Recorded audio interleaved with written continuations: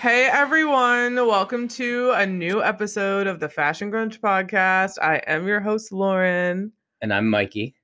Roar! Roar! Roar, motherfucker, roar! Oh my god. So we're doing Jurassic Park, and that is Charles in the background. I just wanted to give a fair warning that if Charles was to ever have a podcast, this is essentially what it would sound like and be about. So I guess me and Mikey will put in our 2 cents here and there, but it's basically like Charles's show. Basically. Because he's been training for this his whole life. I cannot.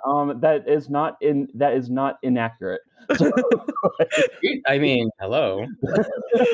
Oh my god. Also, another announcement that I forgot to list this on Instagram, but for the Forward Flash this month, me and Charles will be reviewing Death Proof by Quentin Tarantino. So I'm fucking excited. That's going to be up not tomorrow, or no, not this Sunday. This is coming up tomorrow, but the next Sunday. So Nice. Hallelujah. Hallelujah. So I'm super excited about that. We were talking Jurassic Park from 1993. If you did not know, I don't care if it's not fashion grunge centric. Fuck you. We love this movie. You better love this movie because it's fucking 90s, man. It's amazing. It's amazing. Steven Spielberg. I mean, Michael Crichton wrote the book. Charles has read it. Mikey, have you read it? I did, and I was going to say that until later. However, I'm going to say now, when I was like ankle high, I'm not sure what age, but my dad took me on a business trip, I think in Texas once. I'm not sure exactly where, but apparently Michael Crichton was there, and I was actually reading the book on the plane. And my dad goes, "Do you know who this is?" And me as a kid, I'm like looking up and I'm like, "Holy shit, you're tall, right?" And he's like, "This is Michael Crichton. This is the author of your book." And I'm like, handing him the book going, "Can you sign it, please?" Oh, that's so cute. Wait, do you still have it? No, I'm pissed. I have no idea what the hell happened to it. I'm so Wow. Man, wow. Yeah. That's crazy. Okay, so you have both read the book already. Mm-hmm. Mikey, what is your first impression? Like, what's your history with this So movie? it's been a really long time, and I've only read one because Charles, correct me if I'm wrong, because you're more accurate with this. He wrote the first 2 books or 3? 2. So Jurassic Park came out in 1990, right. And then I believe The Lost World came out in 95. Gotcha. Oh, okay. wow. So I read. I'm sorry. What did you say? Oh, I just said, oh, wow. Oh. So I read the book. I know it's more violent. There's a lot of like inaccuracies in the movie that's more in the book, but I get it. Like they had to keep some stuff out to be like more child friendly and blah blah blah. Yeah. So I get that. With my history with the movie, I feel like either my dad took me to see this or my sitter at the time. I was 11, so yeah, it was definitely scary at times. Like I remember screaming my ass off when the T-Rex like headbutted the car and like the raptor scene with the kids in the kitchen. Yeah. That was terrifying to me. Still is. And being 39 on the couch the other day, like cringing, going, "Oh my God, I know." Seeing this as an adult, like I think I have some comments relating more to how like irresponsible these adults are. And I feel like I need to call like social services, And what's worse? Why? Dr. Grant took care of those kids. Yeah, but did he? Like, I think he was like he did mouth to mouth on Tim. I think that more than qualifies him. Can we also just give Gennaro some credit? Because I mean, he has no obligation to those children at all. I think he did what 85% of us would do, which is save himself. Yeah. And then end up getting eaten in the end. But like, okay, here, what's worse is that like it seemed like Grandpappy Hamid cared more about feeding his ass full of ice cream than getting his grandchildren. I love when he's like, it's melting. I'm like, wow, everyone's out there being killed by these animals that you created, and you're like, ice cream. I was like, that checks out. No, I'm just like, that's my opinion, of course, But like in the beginning, Alan, Ellie, and Ian, right, are kind of perceived as rude because all that Grandpappy Hamid, I'm just going to call him Grandpappy. Grandpappy. Like, he wants to show him his misguided idea of a science project gone wrong, right, and call it Disney World. Mm-hmm. But like when the three of them see the scientists working on the dino eggs in this ride, they want to get off. So they just like push off, like Yeah. and just fucking leave. And I'm just like, really? Like you're treating this old man like a dirtbag. I mean, which he kind of is, but you know. What's the number one rule when you get off the ride? When you're in a ride, like keep your hands and feet inside the ride at all times. I love how he's like, they're like, can we get out? And he's like, it's kind of a ride. Right? I don't know. I mean, like we're very impressionable at 11 years old, right? So then at that same young impressionable age, we learn about blood-sucking lawyers. Oh yeah, that's right. I forgot. It was kind of like one of those Toy Story movies where like there are adult jokes like in it as well as As like, yeah. Totally. Just so funny. But like on a positive note, like back then there was a very creative team called, I think they were called Industrial Light and Magic. They created like life-size animatronic dinosaurs. So that was really cool at the time. They didn't use they used CGI, but it was like they used puppetry more so than they do now. So that was amazing. And I mean, we'll get to those production notes later. But like, you know, at 11 years old, you're like, fuck yeah, you know? I mean, like even at 39, like I said, like I'm so amazed by this movie. This movie's still so good. Like as I was watching it, I just thought like this is as exhilarating as when you first see it, even though you know everything that's gonna happen. It's still so good. I always get chills in the scene when like they're like in the helicopter and then Hammond like stops and he's like, there it is, you know? Oh yeah. And music starts. Yeah, and you're like, oh, here we go. I know, it's really cool. Who's the composer again? John Williams. Yeah. Like the famous John Williams who does like everything. To boot. I mean, he does everything. Yeah. Does he do Harry Potter? I think so. He does like a lot, like the big franchises. I think he's worked with Spielberg before too. I think he might have done like Indiana Jones. I think he also did like E.T. too. Yeah. He does like big scores. I think that he did Jaws too. Wait, so you were looking up the score? Wait, what else John Williams did? Oh, now I don't want to mess anything up. Okay, I'll do it. Mikey is let's say technologically challenged right now. Schindler's List, Raiders of the Lost Ark, Star Wars. Oh, that's right. Yes. He's working on Oh my God. Harry Potter. Like a lot. Yeah, like it's so insane. So much. It's so crazy. Okay, so I'll give my little short thing of my first impression since I know Charles is going to be way more intense. Mine, I saw this film really late, like in my 20s. Oh, really?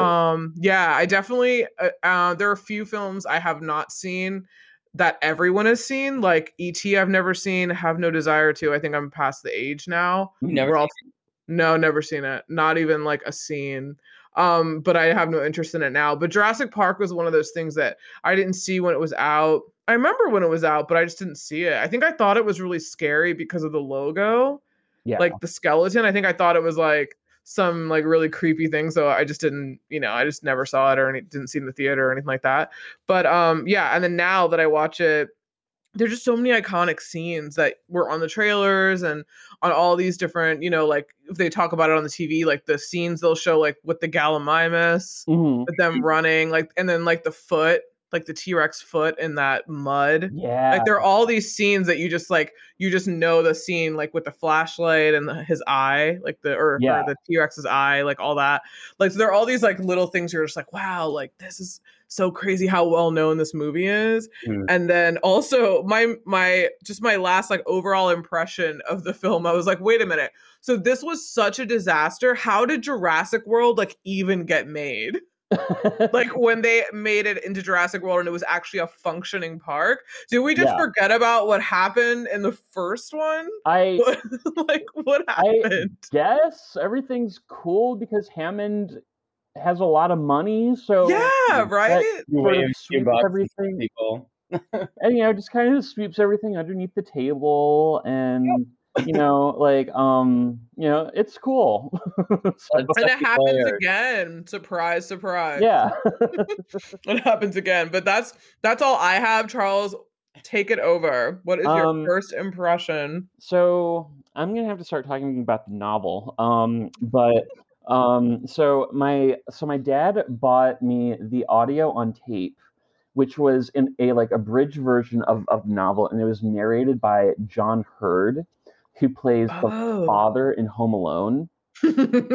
And the way he narrates the novel is like absolutely chilling. Like really? Like there isn't like the opening scene of the book is you know like in the movie you like see the attack on that worker. But in the novel it takes place from the point of view of like an American doctor who's working in Costa Rica, and you just see the aftermath. Like she's brought a person who's been mauled by a raptor and told that it was like he was run over by like a bulldozer, and so he basically can't speak English, and so she's being told that like this happened, but all the other signs that she is seeing is saying, well, that can't have happened because he's not showing any signs of being run over by a bulldozer. He is showing all the signs of being attacked by a wild creature.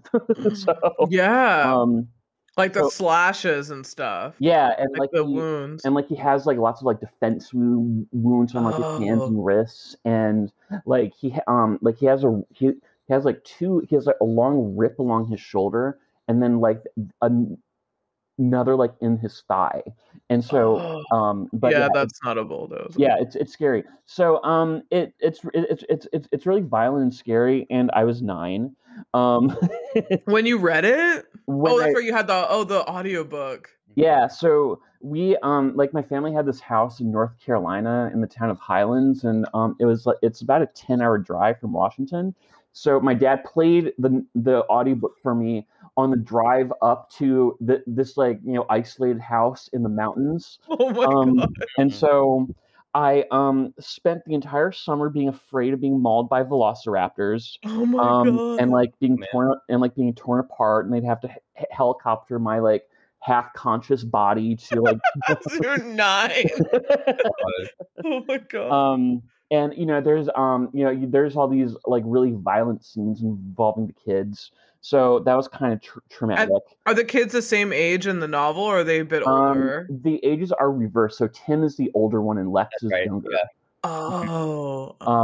But yeah, I think Tim is about 11. Lex is supposed to be about 8. So wow. Women empowerment in 1993. Yeah, I know.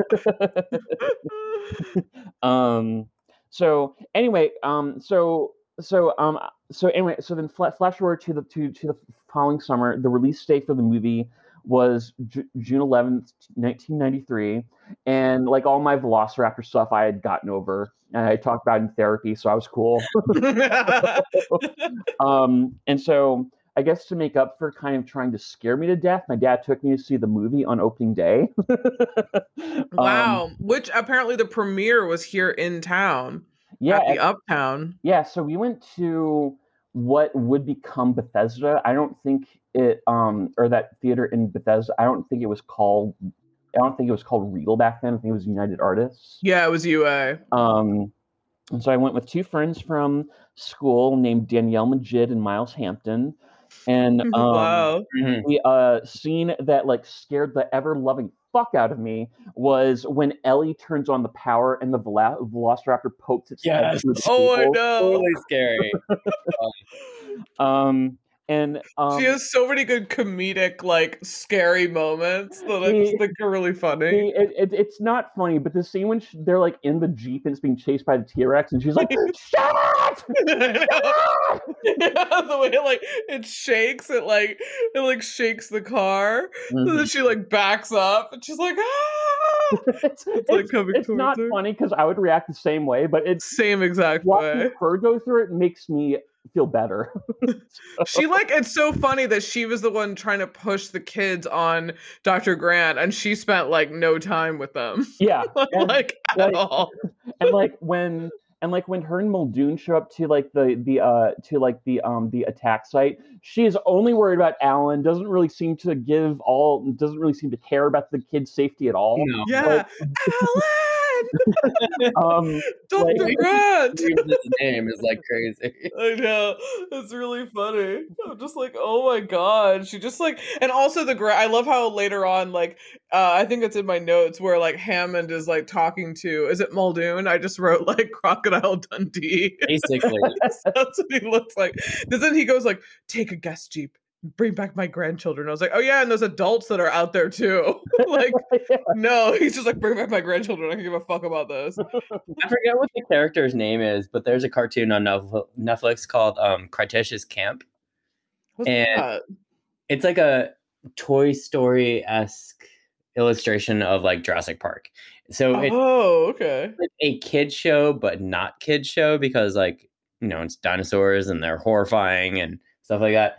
But there is a guy in there that's very Muldoon-esque, but he's like as big as a house, like Terminator style. Oh, really? But it's a really cute show. Yeah. I think it's on 2 seasons now. They're very is he English? I think so. Oh, well, I think his character is supposed to be from Kenya. Oh, okay. Yeah. Oh, he died in 1999. Oh, really? His name is Bob Pratt. John Hammond died in like 2013 or 14. Yeah, yeah, Richard Attenborough. He directed Gandhi. Yeah. Which is I didn't know. Richard Attenborough. Yeah. No Sir, I think he's Sir Richard Attenborough. He's like a baron or something. Yeah. It's so crazy. Yes, wait, how many times did you see it in the theater, either one of you? I saw it about 13. 13 times? You're kidding. Oh my god. No, I have to make a note of that. My last note for I would just say this is probably the #1 most influential book and movie on my life ever. So wow. Yes, Charles has a tattoo. I do. Of the outline skeleton of the T. Is it T-Rex, right? Yeah. Cool. That's awesome. Yeah, I think I only saw it twice. Once with my dad or / sitter, and then my mom. You didn't see it with Reed? No. Or did you know him yet? Yeah, we knew each other. We knew each other since we were like 5 or 6. No, 7 maybe. Oh wow! Okay. We didn't see it together. It was it was with another kid I hung out with a little bit. Oh, nice, cool. Yeah. All right, so does anyone have any more first impression notes, or you want to move on to behind the scenes? We can move on. Yeah. Cool. Mikey, what do you got for behind the scenes? So as I always say, in no particular order, even before the novel was finished, Spielberg told Crichton he wanted to make a movie of it, but I think he was in the middle of Schindler's List at the time, so then he wanted to move on after that. Don't quote me on that. He went on to acquire apparently the rights for $1.5 million before its publication. How insane! Before it was published. But Crichton was paid $500,000. No, sorry, Spielberg was paid $500,000 to adapt the novel for the screen, I believe. Oh wow! And the script left out a lot of violence, like I said before, that was depicted in the book because I thought it would be like too scary for kids as is. There were major changes in characters. Filming, like I said earlier, filming took place in Hawaii and in parts of California. Oh, okay, so not Costa Rica. I guess it does look more like Hawaii, though. Yeah, and then while they were in Hawaii, apparently, and I can't remember, I didn't write down the tornado name, but there was a tornado. So they actually had to like stay there during the tornado and find shelter. So they actually got like more connected with each other as people and actors, apparently. Oh, wait, so the storm that's in the show, is that a real storm? Is that fake? That I tried to actually find out, and I couldn't. So there's a storm in the book, right? There's a storm in the book, yeah. Oh, okay. Yeah. It's awesome that Jurassic Park premiered in Washington, D.C. at the town. The T-Rex puppet, which I believe is the only real life, not life model, but like full life model at the time, was 36 feet long, 18 feet tall, and weighed 12,000 pounds. Damn. Yeah. And had to be dried down every day with towels and a blow dryer after the rain scenes. Oh, wow. Like the outer skin is like completely made of foam, and it's not supposed to support water weight. Oh wow. And there's actually a video on YouTube. It's very short, but it's like the T-Rex like malfunctioning. So Oh my god. it looks like it's hemorrhaging. Yeah. Oh my gosh. That's because it's Wow. like totally wet. Yeah. And a real life hurricane hit, not tornado, hurricane. Playing what was I saying? Oh yeah, to make the scene. That was the most elegant belch I've ever heard in my entire life. Is that a belch? Sorry. No, it was perfect. I was like, what was that sound? Sorry, everyone. Sorry. Mikey doesn't know where the mute button is. Apparently. But to make that water in the cup scene like shake, there was a guitar string that was hooked up under the car, and when it was struck by like one of the crew members, it like shook. Yeah. Oh, I cool. saw that. I think I saw that somewhere too. Yeah. And that was kind of cool. And then I think that's it. Oh no, and then I have the sounds that were mixed to make the Velociraptor sounds were that of walrus and dolphin. How weird. Yeah. Walrus and a dolphin. I mean, you can, right? If you listen to it, you can hear it too. Yeah. Especially the dolphin. Yeah. Like, I think the dolphin was like that high-pitched shriek, and then the walrus was like that very low snarl, like. Yeah. I love that. Oh my god, this is now like a sound effect podcast. And I do have a note about the T-Rex when he's stomping. Those sounds are actually redwood trees falling. Whoa, that's actually really cool. Oh, Yeah. that's Isn't that cool. amazing? Yeah, that's cool. Because it definitely is like a boom, boom. Yeah. It's like so loud. Charles, what you got? All right. This movie has on Rotten Tomatoes, the movie has a critics and audience score of 91%. Oh, I was going to say 95, 91. Yeah, it's kind of low, right? Like, yeah, I thought it was going to be like 100. Is there anything with 100? Like both hundreds? Like something that everyone thinks is amazing? Maybe Schindler's List? I mean, everyone's afraid to say anything bad about that. Yeah, that's true. I mean, it's an awful topic, but it's a good movie. Yeah. It's a really good movie, yeah. So this movie was nominated for 3 Oscars for Best Sound Effects Editing, and Best Visual Effects, and it won all 3. Oh, shit. Yeah. And this was also the year that Schindler's List was nominated at the Oscars. So Schindler's List won 7 Oscars, and this one won 10. So Spielberg basically cleaned up everything that year. And this is possibly my favorite bit of trivia.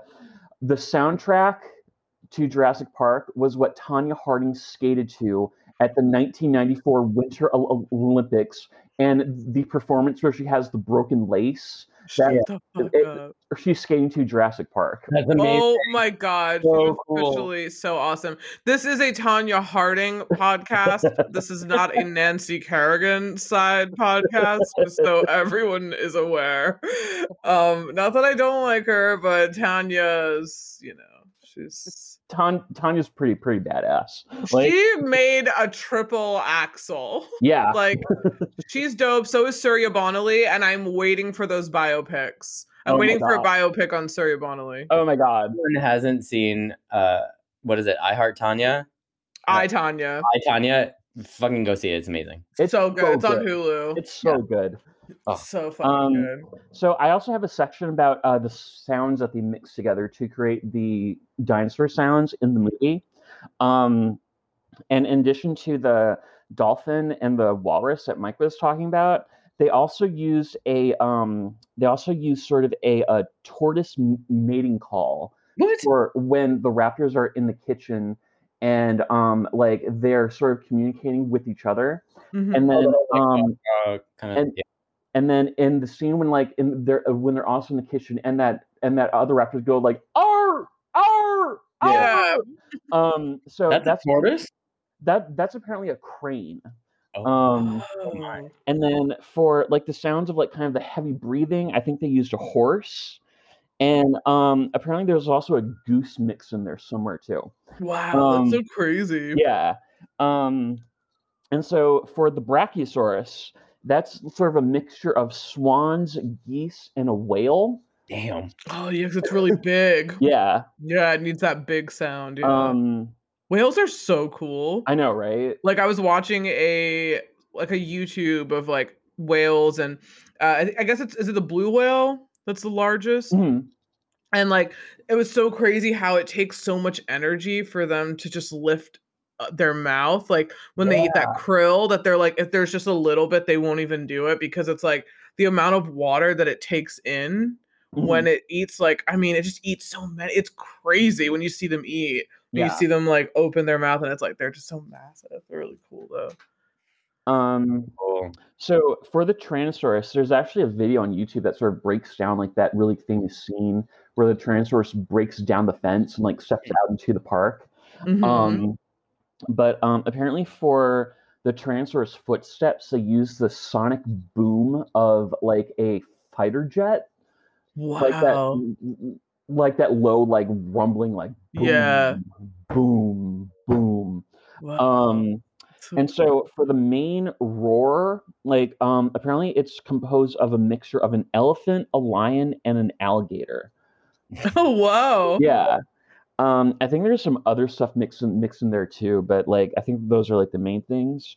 Um, and then for the Dilophosaurus, that is a mixture of a swan, which is sort of that like high pitched like hooting sound that Mercury first Oh, hears. yeah, yeah. And then once it sort of corners him and like it like spreads its frill and you hear that like "Ah! Yeah, Ah!" that hissing. So that's apparently a howler monkey, and Oh. A monkey?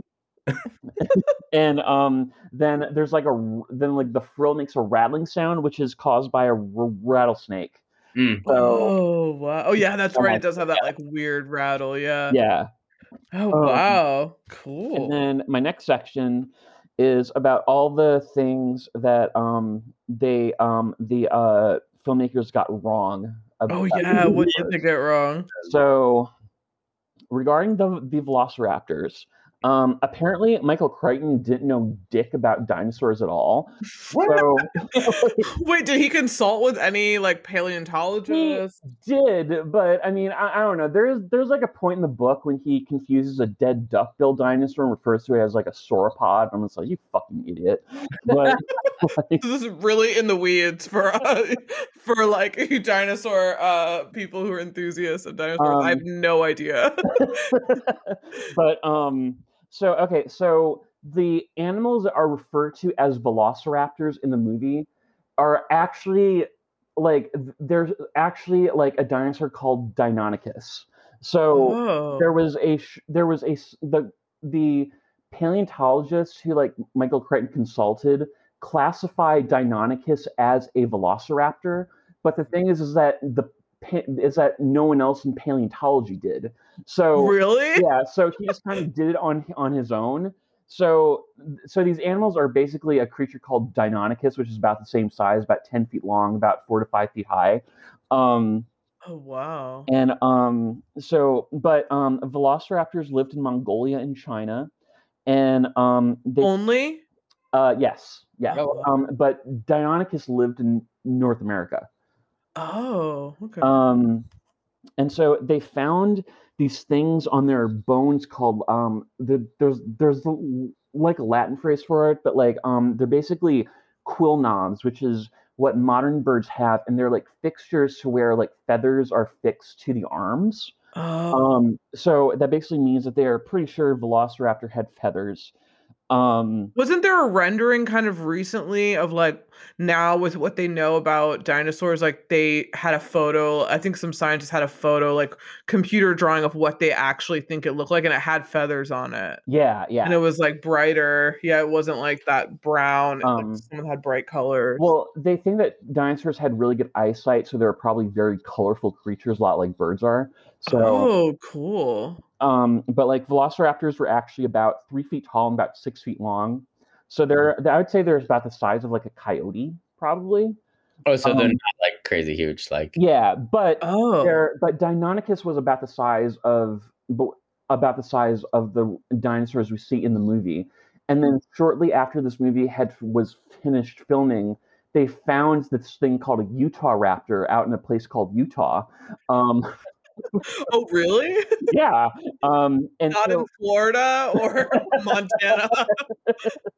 And so it was basically this was basically the largest dromaeosaur like ever discovered, and so it was probably about 10 feet tall and like about 20 feet long. So this was like a giant raptor that like was actually that big. Wow. Yeah. And they think that raptors were pretty smart, but like in the novel, like it said that Muldoon says they're at least as smart as chimpanzees, and that's probably wasn't true. But they were probably like very intelligent animals. They Do you probably. think not as intelligent as a chimpanzee, or you think more intelligent? I mean, I don't think they were as intelligent, but I think compared to the rest of the dinosaurs that they lived with, they were still pretty smart. So that do you think they really couldn't open the doors and shit? Yeah. Well, who knows? There were no doors. Well, we'll actually get. I actually have a note about that too. Oh, really? Yeah. Oh, shit. So their skulls were like much longer and narrower than like what we see in the movie. And really, even more narrow. Wow. Yeah, like the like the like in the movie they're kind of like they're kind of rounded. And I think they're like really narrow, kind of like a crocodile or a Komodo dragon, like kind of. Oh yeah, that's true. Yeah, that long like mouth. They probably didn't use their claws for like disemboweling prey and like ripping creatures open the way it's like kind of described. Like it's thought that they kind of like use their claws in like a much more precise way. Like you might have like targeted like either the neck or like a major blood vessel and just kind of like kicked at it, or they might have like jumped on the back of an animal and like kind of like used their like big toe claws as like hooks and basically used their forearms to kind of like rip into it and to bite. But couldn't they climb? Didn't they climb trees? It's very possible. I mean, with those claws, like I would feel like they'd be able to like latch on. Yeah.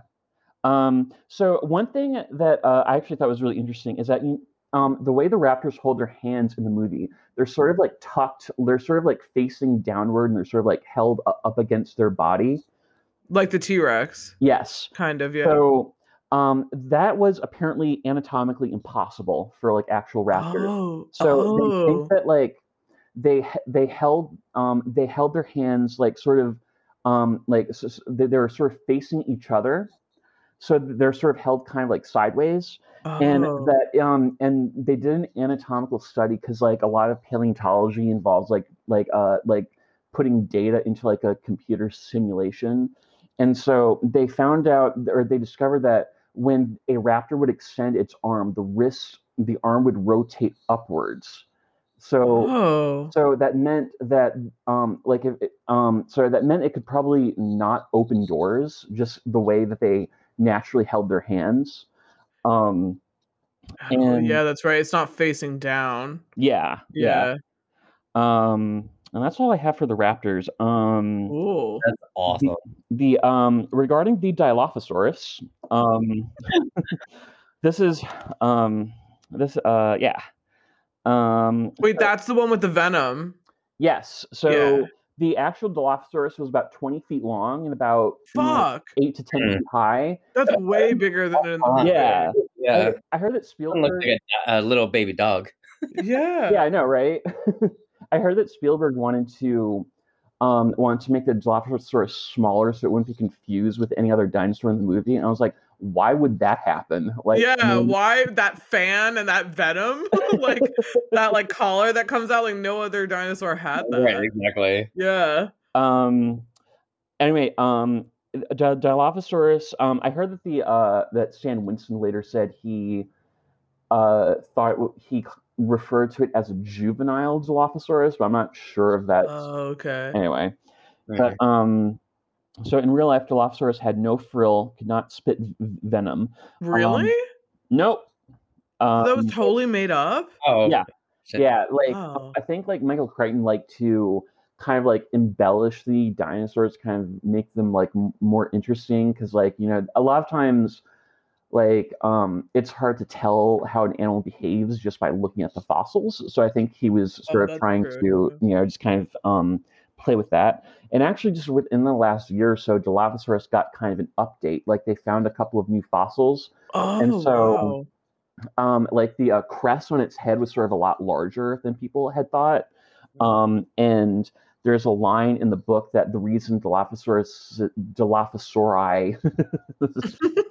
like spit venom is because they had weak jaws, which was thought to be true. But Oh, and that's how they killed their prey. yeah, but they found new new fossil. The jaws are a lot stronger than they had thought.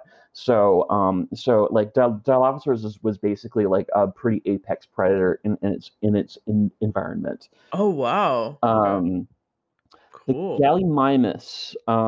They look like raptors. Yes. Well, Kinda, sorta. Well, they're both theropods, so they're both kind of related. So wait, okay. do you say Gallimimus or Gallimimus? It's Gallimimus, I always right? call it Gallimimus because in ornithology, the order Galliformes refers to like chickens and like grouse and stuff like that, and like Oh, pheasants. okay. And its name means fowl mimic, like fowl referring to birds. So, so it most likely had feathers, and I think it was, I think the size was like pretty good. I think they're about 20 feet long in real life. Oh, that's long.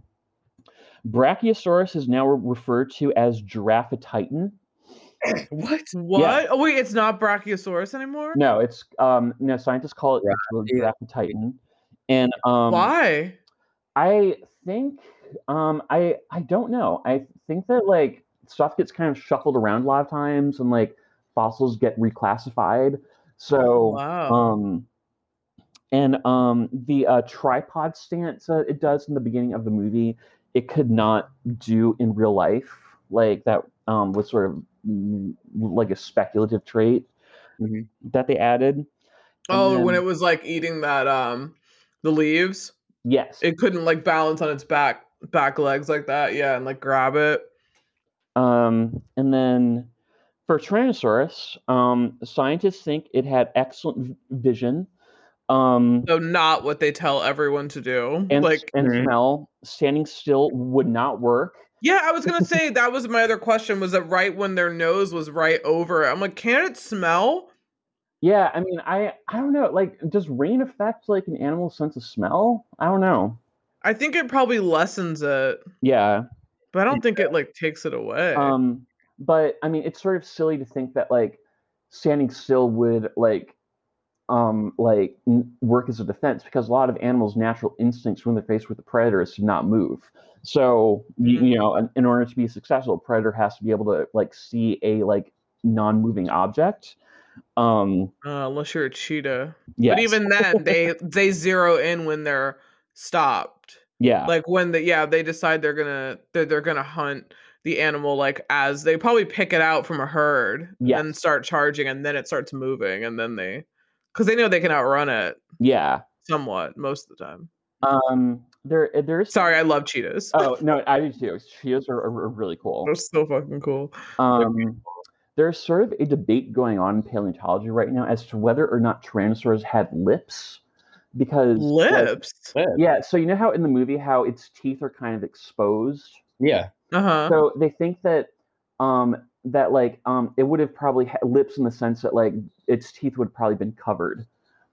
Oh. And the jury, how do they know that? Can they tell by they can tell by the bones? Yeah, well, I mean, I don't know if there's any fossil evidence for it. I think it's just sort of a theory that people have. Oh, okay. And then the jury's still out as to whether or not tyrannosaurs had feathers or not. I'd heard that too. They found like actually skin impressions of a fossil, and I think the part of the body that was, I think it was like sort of like the torso and like the upper thigh, and like it appeared to that the sort of like leathery kind of pebbled skin as it's portrayed in the movie seems to be pretty correct. Oh, okay. So it's possible they had feathers and we just don't know, but wow. And then my last part has to do with casting. Yeah. So, these are the people who for that apparently James Cameron really wanted I to heard this. make this movie. Really? Uh-huh. And that he would have made it like a lot darker than Oh, Spielberg did. And yeah. that he wanted Alan Grant to be played by Arnold Schwarzenegger. No. He wanted No. No. No, ma'am. he wanted Malcolm to be played by Bill Paxton. Ma'am. Yeah, I could see that. Maybe. I mean, maybe. so. And Yeah, I can see that. he wanted Hammond to be played by Charlton Heston. Oh, he's an evil old man. Moses. Okay. in the Ten Commandments. He's Moses. So these are the people who were considered for Alan Grant. Harrison Ford, Richard Dreyfuss, Kurt Russell, William Hurt, Dennis Quaid, Kevin Costner. I can see all of those. Yeah, I can see all of that. Except for Harrison Ford, which I read that he turned down that role. Yeah, I read that too. Isn't he Indiana Jones? Well, yeah, he's Indiana Jones, right? Yeah. And then these are the people who they considered to play John Hammond, Sean Connery, Clint Eastwood, and Marlon Brando. I could Marlon Brando. Could you imagine? I mean, he did do Island of Dr. Moreau, which is kind of like a weird-ass Jurassic Park in it. Yeah, that is a weird one. Isn't Val Kilmer in that? We were gonna do it, but I didn't know that if people like really cared about it. It's very if they would listen to it. It's very weird. Cult underground cult classic. Yeah, kind of, right? I mean, I'll do a poll. Yeah, based on a book, isn't it? Mm-hmm. Yeah, I think so, right? And Nancy from The Craft is in it too. Oh, really? Oh, yeah. Fairuza. Mm-hmm. Thank you. Couldn't remember her name. So these are the people who they considered casting as Ian Malcolm. Okay. Jim Carrey. No, I saw that. Apparently, he was their second choice. Like if Jeff Goldblum turned it down. So. Wow, could you imagine? I can't. No, that wouldn't have worked. Michael Keaton, Bruce Campbell. Maybe. Who's that? Bruce Campbell. He's like an Army of Darkness. Oh, okay. Yeah. Okay, Johnny Depp. No. Ted Johnny Depp. Ted Danson. No. This is a joke. This has to be a joke. This is horrible. Okay. Steve Guttenberg. No. That again. And Michael J. Fox. No. Steve Guttenberg, the only reason I know Steve Guttenberg is because it's a reference in a Simpsons episode. And that, like, we do, when Homer joins this, like, secret society. And they mention, like, who made Steve Guttenberg a star? We do. That's the only reason I know. He's, like, an old actor, but I have no idea. I'm going to look him up now. These are the people who they consider playing Ellie. Oh yeah, this is a list. Oh really? Okay. Shit. Sandra Bullock, Gwyneth Paltrow, Julianne Moore, Helen Hunt. She's in the second one. Yeah. Terry Hatcher. Really? Elizabeth Hurley. No. Robin Wright. Nicole Kidman. Heather Graham. Lisa Rinna. Lisa Rinna. No way. I mean, if she had been cast, her life would have been probably very different. Yeah. Renee Zellweger. Yeah. Mariska Hargitay. Oh. Laura Linney. Really? Jodie Foster. Really? Sigourney Weaver. Michelle I can see Pfeiffer. that. Yeah, I can see. I can see that too. Yeah, I do too. Ali Sheedy. Gina Davis. Wow. Daryl Hannah. I can see that. Jennifer Grey. Kelly McGillis. Jamie Lee Curtis. Wow. So apparently they need just a woman. Right. Apparently her character is not developed enough that it's written for a certain kind of actor. It's like, we just need a woman running around and like, try to solve shit. Okay. Linda Hamilton, which I actually would have been kind of interested in seeing. That would be cool. She would have whooped ass. Like, Yeah. she would have been able to kill those dinosaurs. She'd be like, Alan Grant, who? What? I know. And then on the other side, we also have Sarah Jessica Parker. What? No, she's too small. Bridget Fonda, Joan Cusack, and Deborah Winger. This is like all of the working actresses in the 90s. Like major film actors, like Blockbuster. Like, it's like such a wide list. I know. So like, what do you want? So I mean, I think the fact I think that Laura Dern was actually was really good in this movie. So I'm glad she got cast. So good. And it's so weird too, because the last movie that I reviewed with Laura Dern was Wild at Heart with Nick Cage, and it's vastly different. Like, that's like that weird David Lynch film where they're essentially like just banging and going on a weird road trip. Yeah, that sounds really good. Great. It's really good. Yeah, but it's just so weird that she would like do that and then do this huge movie. Yeah.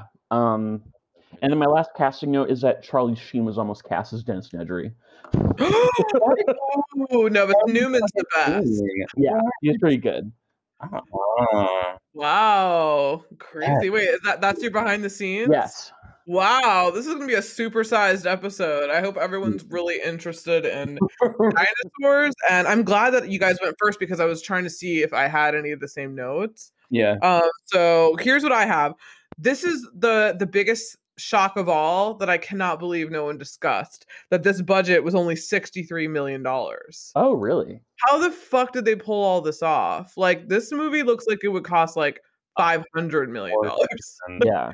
That's crazy. I probably should look up what 63 million is in today's money, because it probably is like 150, or it probably is like over 100 with inflation. But guess what? It made a fucking $1 billion worldwide. Wow. Like, as if you could tell that they did an exponential amount of sequels. We can get into that in a second. Once I finish this, we'll have a little sequel talk. Good. I'm glad you guys didn't get this. Okay, so Jeff Goldblum and Laura Dern met and were kind of sort of flirting, as you could tell in the helicopter. Hmm. They dated and were engaged for 2 years after this. Jeff Really? Yes. Oh my god. Jeff Goldblum loves to date his co-stars. Oh, okay.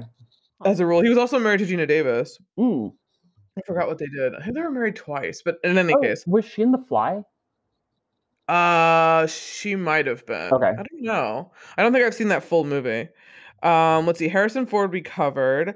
The crew used to have routine safety meetings about the T-Rex. Yeah, like how to operate it. Isn't that crazy? Because it was just like so like weird, and it had like the way that it was. Yeah, I mean, you could easily get hurt if you didn't know exactly how to approach this thing. So it was very like crazy. Yeah, because it's like a huge machine. Mm-hmm. Yeah. Spielberg received $250 million from gross and profit participation, the most that anyone has been paid for any film ever. Oh, wow. Still. So that means even Downey, when he did Endgame, he got like, what, 75? Still nowhere close to 250. Oh, wow. Which is nuts. I mean, Downey Grantly isn't a director, and I guess Spielberg probably got all that money for director and the fucking like rewriting the script. Mm-hmm. Like, you know, so I'm sure he got like so much money. But Ariana Richards, who plays Lex, she's the only one that Kenner did not make an action figure out of. Really? Yeah. They made Dr. Malcolm later. Like, she thought that they were going to make hers when they made Malcolm's, because apparently they waited forever and they never made it. I thought I saw a figure of her, but I guess not. These are the Kenner ones. Oh, Kenner. Yeah, I don't know. Yeah, that's like a specific toy brand. And maybe other places did, but I guess like the big ones, like she was kind of mad about that, which really fucking sucks. And she didn't really do anything after. She was in a sequel, but that's it. Yeah, that was kind of it. Apparently she got really into paleontology, and I think was shadowing one of the advisors for a while. Oh, cool. Yeah, so that was pretty cool, but I think she kind of left Hollywood, pretty much. Now, speaking of sequels, there is the second one, Lost World. What is that? What is it called? Like something San Diego? I think it's just called Lost World. It's just called Lost World. Okay. Yeah. Then there's Jurassic Park 3. Okay, the second one, not a fan. I don't know what you guys would. What grade would you give the second one? I give this one a fucking A+. Yeah, same. I mean, I love the second movie up until like the last half an hour, so I guess maybe like a B minus. Okay, that's pretty good. Yeah, I was gonna say C. Yeah, I would say probably C minus. I know people are gonna hate me, and I'm so sorry for it. I don't think so. I don't like Julianne Moore. I think she's very bland. Ooh, is she your Julia Roberts? She is my total Julia Roberts. Yeah. Oh wow, nice. I think she really is, and she ruined Hannibal. I mean, let's not talk about that. But I don't remember. And then it was a very same kind of predicament that they did with King Kong. They brought him to New York. They brought T-Rex to San Francisco in this one? San Diego. So I'm just like, okay, this kind of story has been told, you know? I know. So I hope they don't do that for this new one. But I'm glad they got better, you know? I mean, they did get better. Jurassic Park 3, I really like. Yeah, me too. Because we got Alessandro Nivola. And we got pterodactyls. We finally got pterodactyls. Yes. In that cage. It's a bird cage. It was great. I really liked the Two Islands vibe too. How there was like the research island and like the IVF island essentially that like made all of the dinosaurs. I thought was kind of cool that there were like the two different islands. So I would give that one a solid like B. Yeah. The third one, I thought that one was pretty good. Yeah. Jurassic World, I fucking loved. Like that movie is awesome. I'm gonna give it like a solid B plus, maybe even an A minus, because I really liked that one. I didn't think it was gonna be that good, and it was really good. What did you guys think? I'm gonna go with an A minus for Jurassic World. Yeah, it was great. The first one, yeah. And the second one, the most recent one, what do you guys think about that one? Fallen Kingdom? It was fine, I guess. I don't know. I just don't really like the direction that the franchise seems to be going in. Just doesn't really seem. And the same guy didn't do it. Colin Trevorrow didn't do the second one, which sucks. I'm having trouble wrapping my finger around the cloning of the human girl because I know it's very Resident Evil to me now. So I'm like, again, with the second one, I'm like, this story is kind of being told in a weird direction kind of way. Yeah. But, yeah, so I'm very stoked to see if they do a connection or they just like leave it, you know. I think Goldblum is in this. Aren't they all in the new one? The one that's coming out. I mean, all the three, Alan, Ellie, and Eve. Yeah, the main three adults. So that should be interesting. And Chris Pratt, right? Yeah. Mm-hmm. And Bryce Dallas Howard. Yes, I call her Heels. Because she always fucking walks around and running. I like want her job. Like I love her outfits, and I don't know what she studied in school to get that job. I don't know if she studied business or biology or both, but I want her. Like she's PR. Yeah. She's like straight up Kelly Catrone. Like that's really what she is of the dinosaur world. Yeah, totally. It's so funny. So yeah, the new sequel is coming out, I guess 22. I think they're wrapped already. Oh, yeah. So hopefully it should come out next year. Yeah. Okay, cool. Let's move on to the fashion. Sue Moore is the costume director for this one. So fucking awesome. I have a few notes. There aren't that many because they basically have two outfits. Mm-hmm. Most of them, because their outfits just get like ravaged throughout the journey. I just wrote that lawyer has such an 80s suit when he comes into that mine on that little raft. I thought it was kind of funny. I really like Dr. Grant's hats. Yeah. I think they're really cool. I like his red plaid shirt in the beginning, and they all have khakis, which is cool. Laura Dern's Canadian tuxedo in the beginning with her beige hat, which I think is really cool. It's like a beige safari hat. Mm-hmm. I like that Dr. Hammond wears all white and Dr. Malcolm wears all black. Yeah. I think that's kind of cool, like how that goes. And I just wrote, Dr. Malcolm, he's so perfect. I love Jeff Goldblum. I think he's so hot even now. And he has that leather jacket. Like he just looks dope, and it just looks so fucking cool. Yeah. Wait, was Charlie Sheen supposed to be Dr. Malcolm? He was supposed to be Nedry. Oh, Wayne Knight. Okay. Yeah. Newman. Ian Malcolm wore black pants, so I decided to wear black pants. I love him though. He's so cool. He is really cool. I like his little open shirt, like. Scene there for a second where he's just like laying down after he's like, freshly injured, and he's just like, "Hey." Oh god, that scene is so iconic when he's just like kind of lounging on his side, and his like It's a little exposed, and Funko figure too. you can tell that. Yeah. Sweat dripping off of his chest, and you can like tell he's lost a lot of blood, so he's kind of like a little delusional, so, and woozy. Yeah, and like Ellie's giving him that morphine, so he's just like, hey. So. I know, that's right. She's like, Dr. Malcolm will be fine. I gave him a shot of morphine. I was like, aren't you a paleobotanist? Right? You're giving shots now? What the fuck? What's going on here? Does like Barbie with 1,000 jobs? Does morphine work on a redwood tree? Like, yeah. What are you doing? What are you doing with this? Like, and then I also wrote, the adventure outfits throughout the film, but get torn up. So Dr. Grant has that denim shirt and that red bandana, which is kind of cool, and the khaki pants and the hat. Dr. Sadler has that peach shirt, and then she has that like kind of purpley lilac muscle tee, which I love that Bryce Dallas Howard or Claire has on in Jurassic World. She has like the same color, and then she ties her shirt. Oh, does like she? She has the same color shirt on underneath that white shirt. And when remember in Chris Pratt says like, come on, you got to help me like find this animal. And then she takes the thing off and then she ties it. Yeah. Oh, right. And he's like, what's that supposed to mean? And like, that's exactly what Laura Dern had on in the original, which I thought that was really cool. She has those cool hiking boots and socks that I think is really cool. And it's like tucked in with the belt. It's very 90s. Very. I love it. And the kids, I just thought like they're so typical 90s like theme park clothes, like what you would wear to go to like the theme park. And I also, Tim looks like Dr. Grant. Like he has the same like bandana and like denim shirt. Like he's kind of dressed the same. And then that bright purple hat that Lex has on. I was like, I had a hat like that.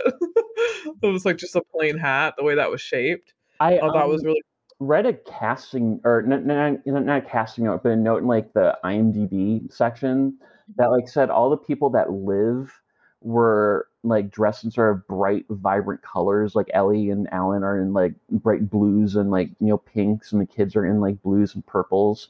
And all the characters that die wear like lots of dull colors like beige and blue. And the kids are sort of like a mixture of both, which means that they live, but they go through some horrible shit.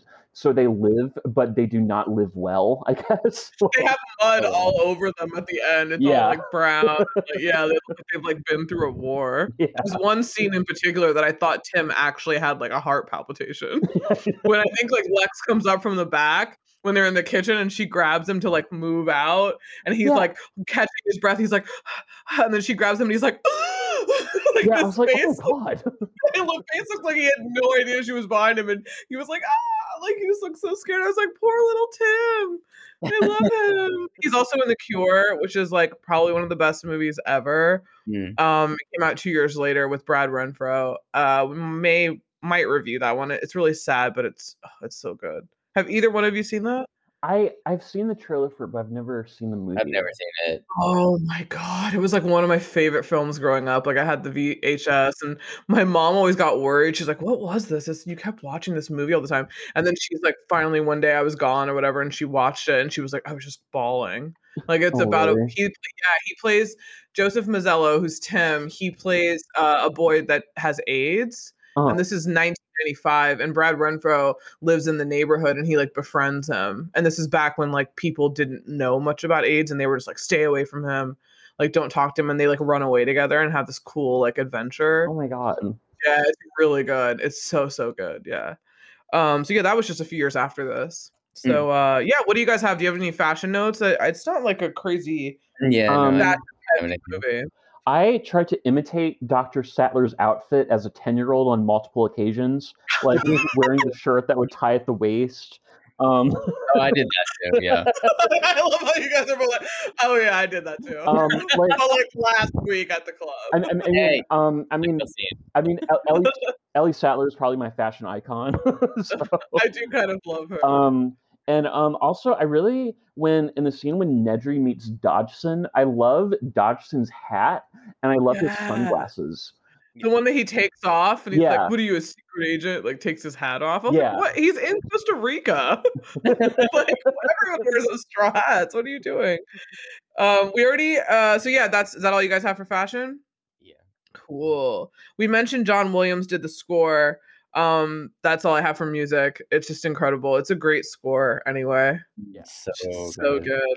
So let's get into favorite scenes and lines. I just took like kind of general notes, but do you guys want to do like, let's do one each? So like, what's your first one, Charles? What's your favorite? Or if you have any lines, do you have any quotes that are your favorite? Let's see. Shoot ya is my first one. So I keep going back and forth, but I think my favorite scene is probably the raptors in the kitchen scene.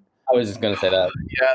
Really and there's a quote from the novel that I wanted to read if I. Oh yeah, okay.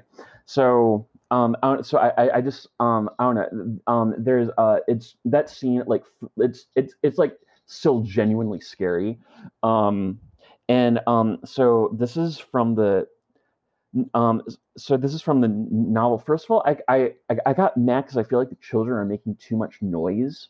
Like, like when they're in the kitchen, they like peek around the corner, and then the raptor snarls, and then they like gasp and like slam up against the cabinets. And that's fatal. Yeah, I know. But there's a scene in the novel, like, so the situation is more or less the same as it is in the movie, but like the kitchen is completely dark, and Tim basically Lex is younger, so Tim basically gets her into a cabinet where she's safe, or and then Tim still has the night vision goggles. So but there's this quote that I really loved. Basically he has on night vision goggles, and he's trying to find a hiding place, and the raptor turns, is basically coming to the kitchen and looks right at him, and he freezes. And so the quote is, Tim felt his heart pounding. Somehow it was worse to be confronted by an animal like this in a kitchen instead of the open forest. The size, the quick movements, the pungent odor, the hissing breath. Up close, it was a much more frightening animal than the Tyrannosaur. The Tyrannosaur was huge and powerful, but it wasn't especially smart. The Velociraptor was man-size, and it was clearly quick and intelligent. Tim feared the searching eyes almost as much as the sharp teeth. Oh, it is creepy. Yeah. I need to read this book. Yeah. It sounds like it's just like so good. It is. It's been a long time, but I definitely want to read it. Yeah. Ooh, that's a good one. What about you, Mike? What's your first one? Like Charles, I mean, even though I said it was scary as hell as a kid, and it's still scary now, like the kitchen scene is probably the better, more interactive scene for me, if that makes sense. Mm-hmm. It definitely has its problems, because I mean they're kids and they're making all this noise. The Velociraptors, just like, I think those are my favorite dinosaurs, to be honest. Mine's a Triceratops. The Triceratops. Actually, I did have a little bit a note about that. They actually made a baby Triceratops that was supposed to be in the movie, but never made it in. Oh no! Yeah. Didn't that other animal kill the Triceratops in the Jurassic World? Oh, the Indominus? Yeah. Yeah, did it? I don't know. Like a Triceratops, or maybe it was in the second one. It was in one of them, because I was like, "Yay, finally!" Or the Stegosaurus. That one's kind of cool too. Yeah, that one's really cool. That one's in one of them. The Stegosaurus is in one of the movies too. But I didn't write down like a favorite line or anything. I think they just, yeah. Oh, the kitchen. Yeah. Oh yeah, I don't have. That is definitely my favorite scene. My most horrific scene, but like in a good way. Yeah, cool. I have just a few notes here. I love in the opening that you like don't see the animal.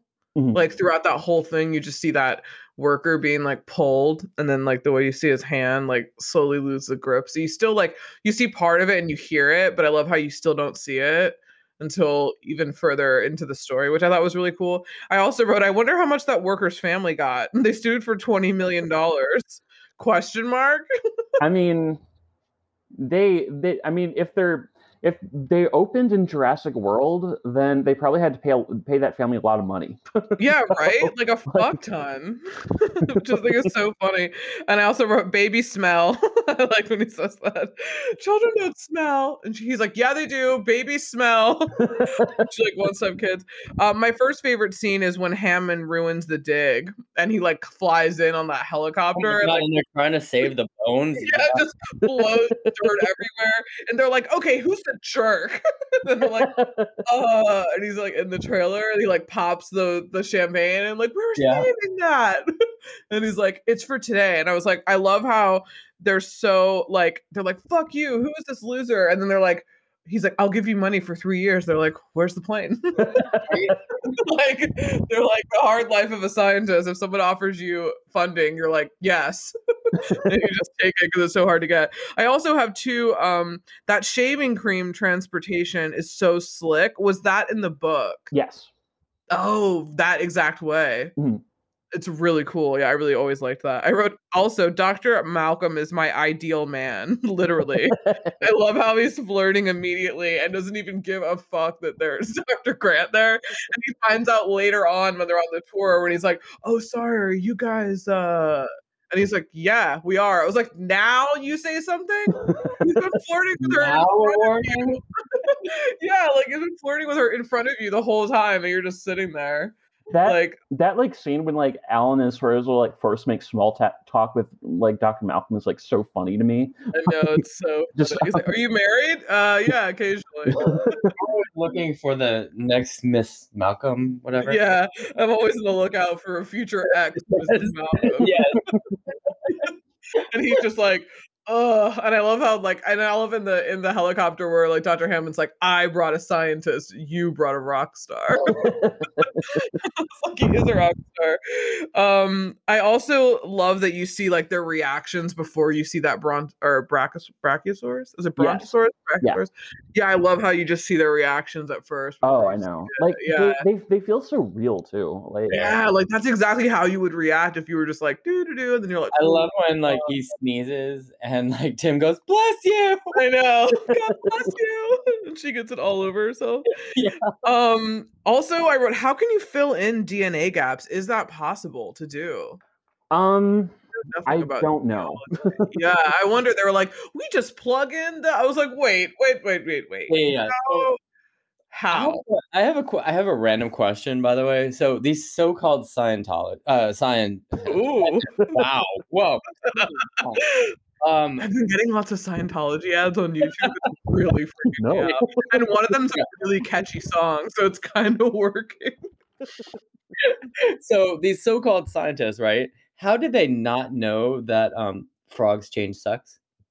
Well, it's a certain type of frog because they're apparently using frog DNA, but I think Dr. Malcolm's like, well, what kind of frog? There are certain frogs that can spontaneously change sex. Oh, he said certain.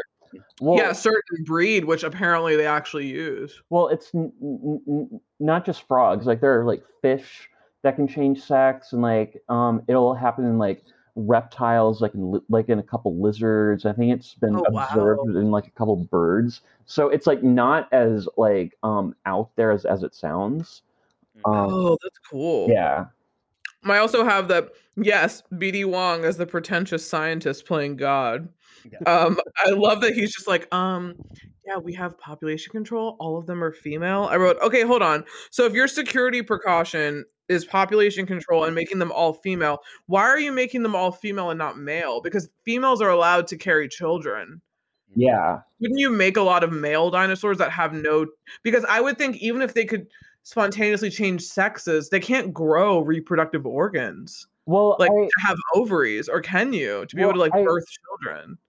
I think that they're sort of made female because this is going to make me sound really like sexist, but this is, I think how they were thinking is that like the females in like a lot of species and a lot of animals are like smaller and they're more docile and like easier to control. So so, and like males tend to be more aggressive. So I think they were sort of thinking like that would probably be the best sex for the park. So yeah, right. Yeah, it probably is also easier, I think, too, because they said that there's a chromosome that's added in the like certain stage of gestation, and they just don't give them that chromosome, which just makes them female. So I don't know if it would be harder to inject them with the Y. Yeah. Like, would it be harder to inject or whatever? Like the yeah, that's what I thought. And like I think basically everyone starts out life as females. So like whatever chromosome that is added, I think you would have to do it like at a really specific time. And if you didn't do it right, then you would get a mix, of males and females. So I don't know. It's true. I wrote also, I like obviously Dr. Malcolm's whole speech where he's like, I'm not convinced. Like, this happens. Like, life, finds a way. Right. Yeah. And then my other favorite scene, I just like how I wrote this. I wrote the T-Rex scene, the chaos, the drama. He left the kids, the road flare. All so much. It's all so much, but it's so good though. Oh my god, yeah. But okay, so I've got a couple of other random questions too. Yeah. That maybe either of you can answer. Does nobody know how to run this park? Because why are all the systems on one shut-off control panel, especially the fences? Well, so Newman or Neary, he's the one, Nedry. He's the one who has like rigged everything with the yeah, totally. Right? So he's the only one who can do it, I guess. Right? Yeah, but isn't there like, how like you have your emergency lights, right? Oh, they have like floodlights, don't they? They have generators. But like, don't they have like a special section for dinosaur fences? Yeah, but I think because the power. He changed that thing where it all shut down. That was just the security cameras though, or was that the power that he was shutting down as well? I mean, I think he basically took everything out in like one shot. So yeah, and then I think because of the storm, they couldn't get it back up. And then like, okay, and I guess.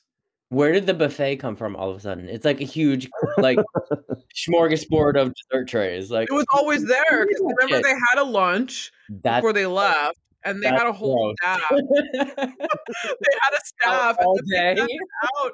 Well, I mean, I guess all the people left to get on the boat. All the employees, they left to go on that boat before the storm. Yeah. The only people left there were Crocodile Dundee and like the main people and Nedry and Samuel Jackson.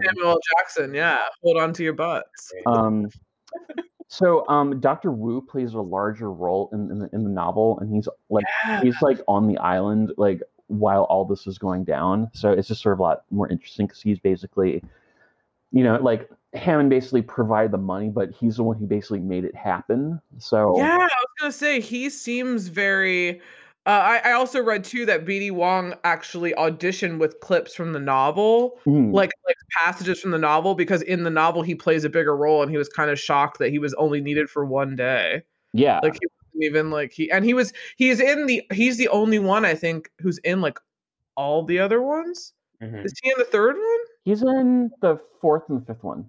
Oh, okay, so he's not the second. Yeah. Okay. Cool. Yeah, that's crazy. I love when Nedry's death scene is just so epic. Yeah. In that car, the dinosaurs like in the passenger. I know. And he's like, here, stick, stupid, stick. And then he's like, oh, I'm gonna run you over when I get down here. I was like, oh, no, you're not. You are so not. God, that whole thing when Tim is stuck in the car and then the car just gets like, how do they film that? And the car gets like thrown off that embankment by the T-Rex and then into the tree. Yeah. And then him getting out of the tree, and then he like turned that wheel, and I was like, you fucking idiot, Dr. Grant, why are you leaning on that wheel? And now it like turned, the whole car is about to shoot down. Like, come on. But I thought that was really crazy. And I also like this line, I'm not a computer nerd, I prefer to be called a hacker. Right. I like that. It's really funny. My last favorite scene is when Dr. Grant sees the eggs hatched, like when they're all walking around, and he's like, oh my god, Dr. Oh my god, that poor little raptor, I feared for his life the first time because I thought he was gonna squish it. Which one? The little baby raptor he's holding. Oh yeah, when it has the egg. Yes. And it like hatches. Oh, I was like, that raptor looks scared of you. Right? I also wrote Sam Jackson and Ranger want to euthanize the animals because apparently there's some kind of like lipozine that they get in their food. And if they don't get it, then they're going to die. So they're like, we should just do that. Just deny them their food. They're going to die. We'll be fine. And I love how like they want to euthanize them, but Hammond's like, let's just reboot the system. Right? Let's not get crazy. We're not going to kill the dinosaurs. And they're like, people are out there dying. Like, he doesn't care. Come on. Yeah, he's like, no. He's like, no. He's a bad pappy. Bad pappy. He's a bad grandpappy. He's a really bad grandmaster, like Jeff Goldblum is in Thor 3. Yes. I don't even know what I'm going to name this episode. Hold on to your butts, clever girl. I mean, let's see. They're moving in herds. They do move in herds. Yeah, that one's pretty good. Like, we're flocking this way. God creates dinosaurs. God destroys dinosaurs. God creates man. Man destroys God. Man creates dinosaurs. Dinosaurs eat man. Woman inherits the earth. Yeah, I know. That might be the sub quote. that would be awesome. So good. We're gonna talk about feminism when I get back. No, that's all right. Well, I should be going because I'm and you're like, look, we'll discuss feminism in combat situations later. Let's see. What about must go faster? Oh yeah, which apparently Jeff Goldblum says again in Independence Day. Yeah, he does. Oh really? Yeah, another film that I've never been so proud to have Bill Pullman be our fake president. That was just like he was the best fake movie president like we ever had. Like, sorry to say, but the sequel sucked. No, it was so bad. It was awful. It was so bad, and it could have been so good. Yeah, they tried. Yeah, they tried really bad.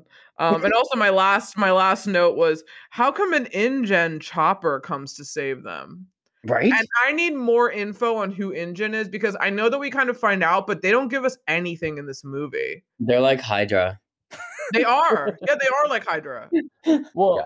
Well, Hammond owns InGen. So see, we don't know that. They don't tell us that. You know what I mean? Okay. That was it was explained in the book, right?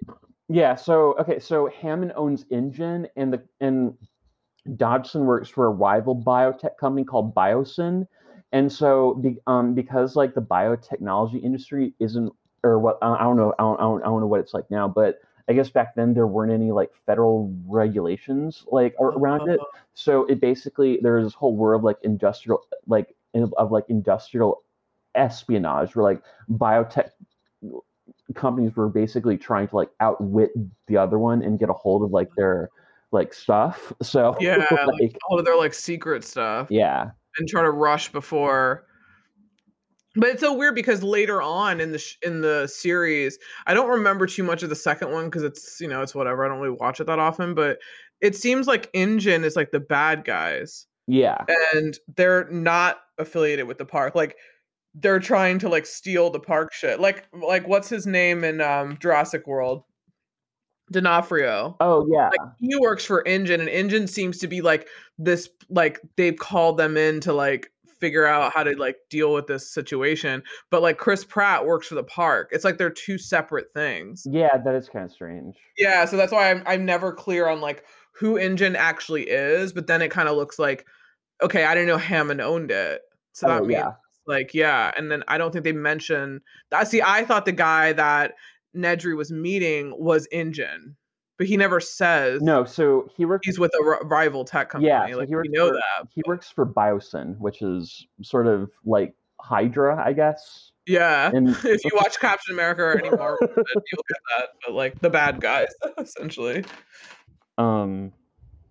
Crazy. Do you guys have any more notes? That's all I have. So So what are some more of your favorite shit? So apparently all these years I've been pronouncing dinosaurs wrong, and I want to start saying it like Mr. DNA.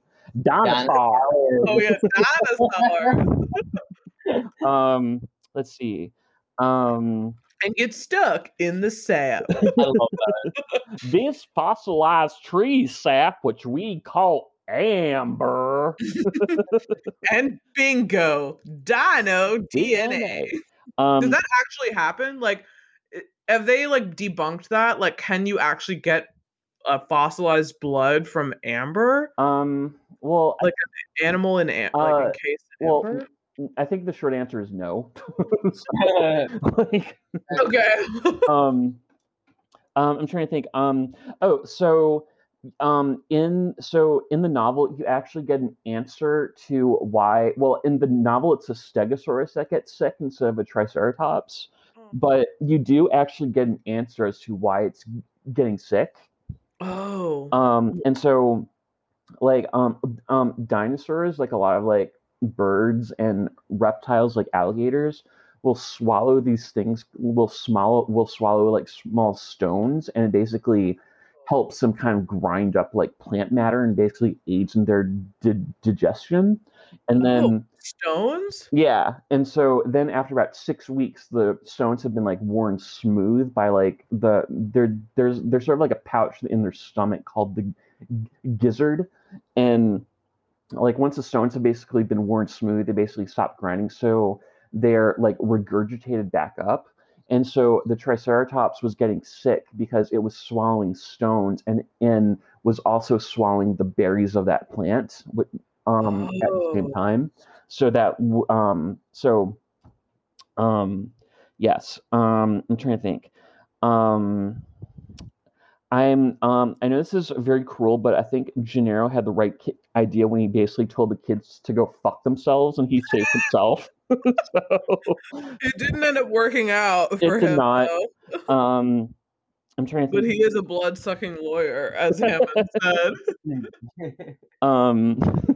Oh god, I love the sequence when Ellie and Muldoon leave to go to the shed. And like just like when like Muldoon stops and you can see the sweat on his face, and Ellie's like, we can make it if we run. And and then Muldoon's just like, no, we can't because we're being hunted. And then like she's like, oh my god. And then he's just like, go now, and it's like running as fast as she can, and there's nothing there. I know, right? She's running, and then she like trips. Like she starts off like she doesn't know there's a giant log in front of her, and she runs, and then she like flies over the log, and she's like, oh, she's like mad at it, and she like jumps over it. It's really funny. And then I like love the like just like the way it's edited of her like turning the power back on, and then cuts back and forth to like Grant and the kids like climbing up and over the fence. No. And it's just like so tense. And then at the end of all that, like Ellie's like, "Oh my God, we're back in business!" Mr. Hammond, I think we're back in business. And then and then Raptor. And then Raptor comes through the chain. I was like, how did they get in there and just like hide out? Right. For like a little while until she's there. And then it jumps through. Okay, and then I know this is not like meant to be funny, but in the scene when they're like in the control room and they finally turn the power back on and the doors are locked, but the Raptor starts to like bang, against the glass, and like you hear Ellie be like, "He's gonna come through the glass," and so then they start crawling through the ceiling. And Lex is on that panel, and the Raptor's head like pokes through the ceiling, and the expression on the Raptor's face is just like, "Here I am!" I know. Found you. It was like Jack Nicholson, like, here it's Johnny. No tea, no shade, no pink lemonade. And then, of course, just like the final sequence of the skeletons and the banner of when dinosaurs roam the earth falling down. I know. So, that was pretty awesome. Yeah. That was pretty cool. Is that Mike, do you have any more notes? That's it. Cool. Wait, did you guys want to talk about the goofs? Yeah, sure. Actually, yes. I do have 6 different goofs. Yeah, what are they? Okay, so one is when Ellie is running away from the Velociraptor because Crocodile Dundee was like, "Go." Yeah. she hurts her leg, right? So it's injured, but after that scene, like, and going forward, it looks like her legs alternate the injury. Yeah. So it was Yeah, very like, what the fuck is happening? So that was 1. 2, I hold said, on, and also an extension of that, and when that dinosaurs rule the earth thing and they all have to leave, she picks up Tim and fucking books it out of that place. Like there's nothing wrong with her knee. She Right, grabs it and she exactly. runs out. I was like, oh, bad knee. All right. It just went nowhere. It was like, okay. Yeah. Another one I have was when Dennis is talking with the dude at the table in the beginning who hands him the bag. I can't remember his name. Dodson. Dodson. Yeah. We've got Dodson here. Dodson here. Thank you. See, So nobody in cares. so in one shot, like, he has a bag under his arm, and it mysteriously goes missing in another shot, like a few seconds later. Oh, you're he like- hadn't given it to him yet. He hadn't given it to the guy yet. No. It was there. Like, he gave it to him. Oh, But like, you see a back. You see a shot of Dennis's backside, and the bag isn't there. oh, Yeah. weird.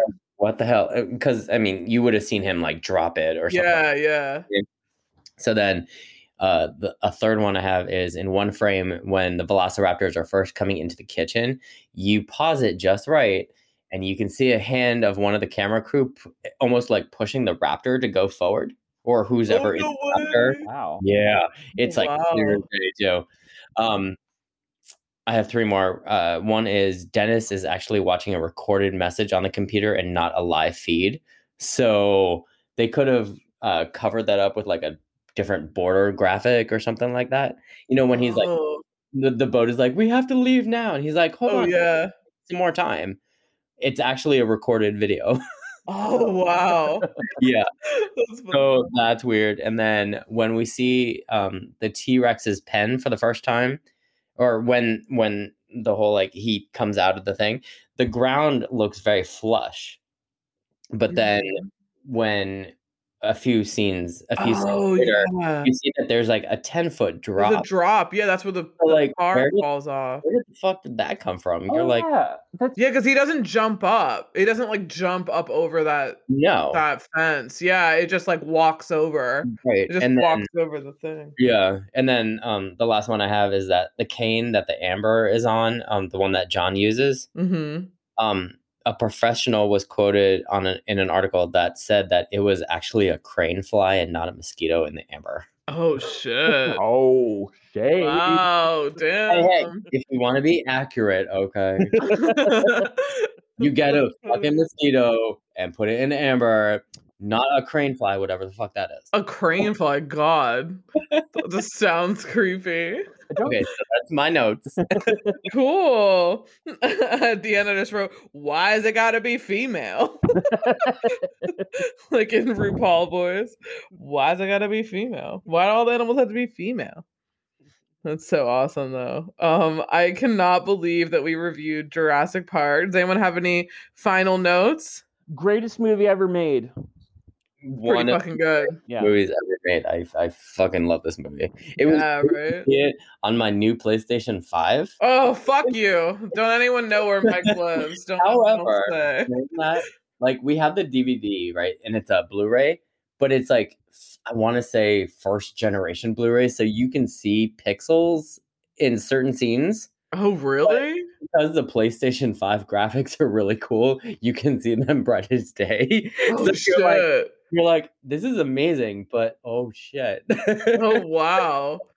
Yeah. Cool. I might get a PS4 soon. Yay. Yeah, I really want to play games again. So also Mikey has a podcast too, which I'll put in the notes, that we're doing a bunch of Marvel films. So if you like us talking about this movie, we talk about Hydra and, you know, America's Ass, aka Captain America, and my future baby daddy Loki is going to be on his own series pretty soon. So I'm very excited. So yeah, the link will be in the notes. And yeah, this has been super rad. Follow us everywhere at Fashion Grunge Pod, F Grunge Pod on Twitter, and all of our handles and stuff will be in the notes below. So yeah, we will see you guys on the next one. Bye. Bye.